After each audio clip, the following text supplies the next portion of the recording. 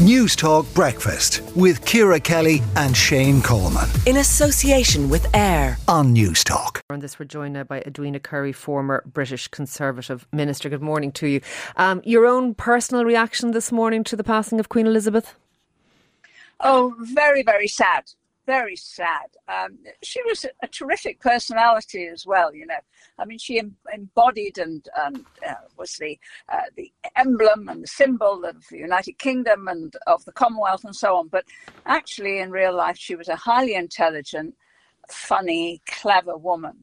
At the occasions when I met her, were always fun. You had to do everything absolutely right. She was a stickler for getting it completely right and not making it up as you went along. But she was an extraordinary personality. And I think that's what kept her going really for so very, very long. If she'd been a much duller person, then perhaps we would have not still had a monarchy. But she was remarkable. And I'm very, very sad. So you would suggest that her personality, because a lot of people say that it was her restraint and her, I don't mean lack of personality, but that the fact that she did give so little or say so little on many occasions when perhaps, particularly in the modern era, emoting would be the more normal thing to do, that was one of her attributes. But you think the other way around, Edwina? Oh, I think so. I remember one occasion when I was Minister of Health and we were opening a new department, a great new wing in a big hospital in Winchester. And the Queen was there, Minister in attendance was myself, very tightly controlled timetable. And in the middle of all this, I lost her. She'd moved on and I was still talking to people. And I ran into the corridor. There was the lift, jammed with people, with the Queen, with her white gloved finger on the button holding the door open. And I sort of scuttled in beside her saying, I'm terribly sorry, Mum, I've got talking to people.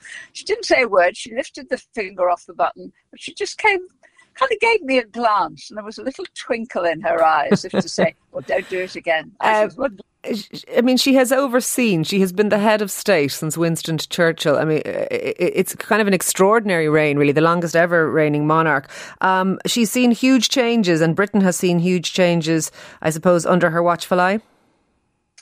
Well, Churchill, her first Prime Minister, was born in 1874. And she had seen, I think, 15 Prime Ministers. Yeah. Apparently she greeted Tony Blair, who walked in and started talking, which is not protocol. You don't talk until the Queen talks, by saying, oh, good morning, Mr. Blair. You are my 10th Prime Minister. My first, I believe, was appointed before you were born. You put him in his place. But I think what I personally feel as well, I feel a lot older. This is the first time in my life that our monarch is younger than I am. And that would be true for millions of people in this country, that suddenly we feel an era has passed. Like losing a parent almost, Edwina? Is it something akin to that?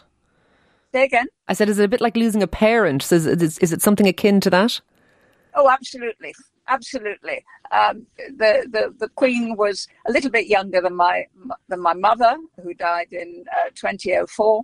But still, yes, it's exactly like that. It's somebody that you know is getting frailer, you know is coming towards the end of their life, but is still bright and cheerful and smiling and enjoying life. And then suddenly they're gone. And can I just ask you, it's a massive upheaval in Britain this week. I mean, at the start of the week, you had Boris Johnson as Prime Minister and the Queen on the throne. And at the end of the week, you have Liz Truss and King Charles.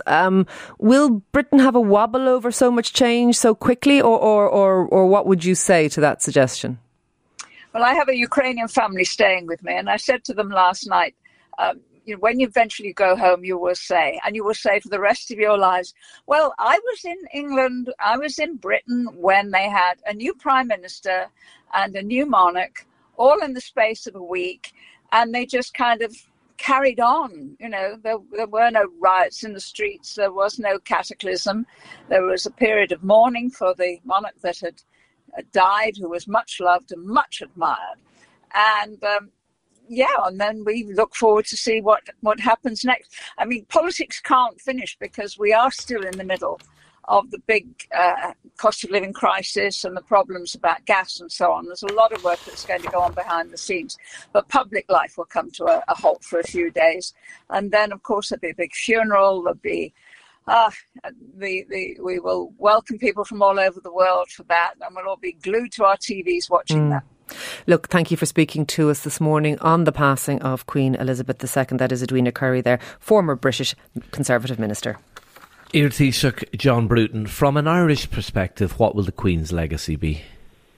I think the big legacy will be the results of her visit in 2011, where I think it was in fact a high point, the best point ever achieved in Anglo-Irish relations, because she, by the symbolism of her visit, by speaking a few words of Irish, by attending the Garden of Remembrance, by many gestures, showed a respect for this country and for its independence.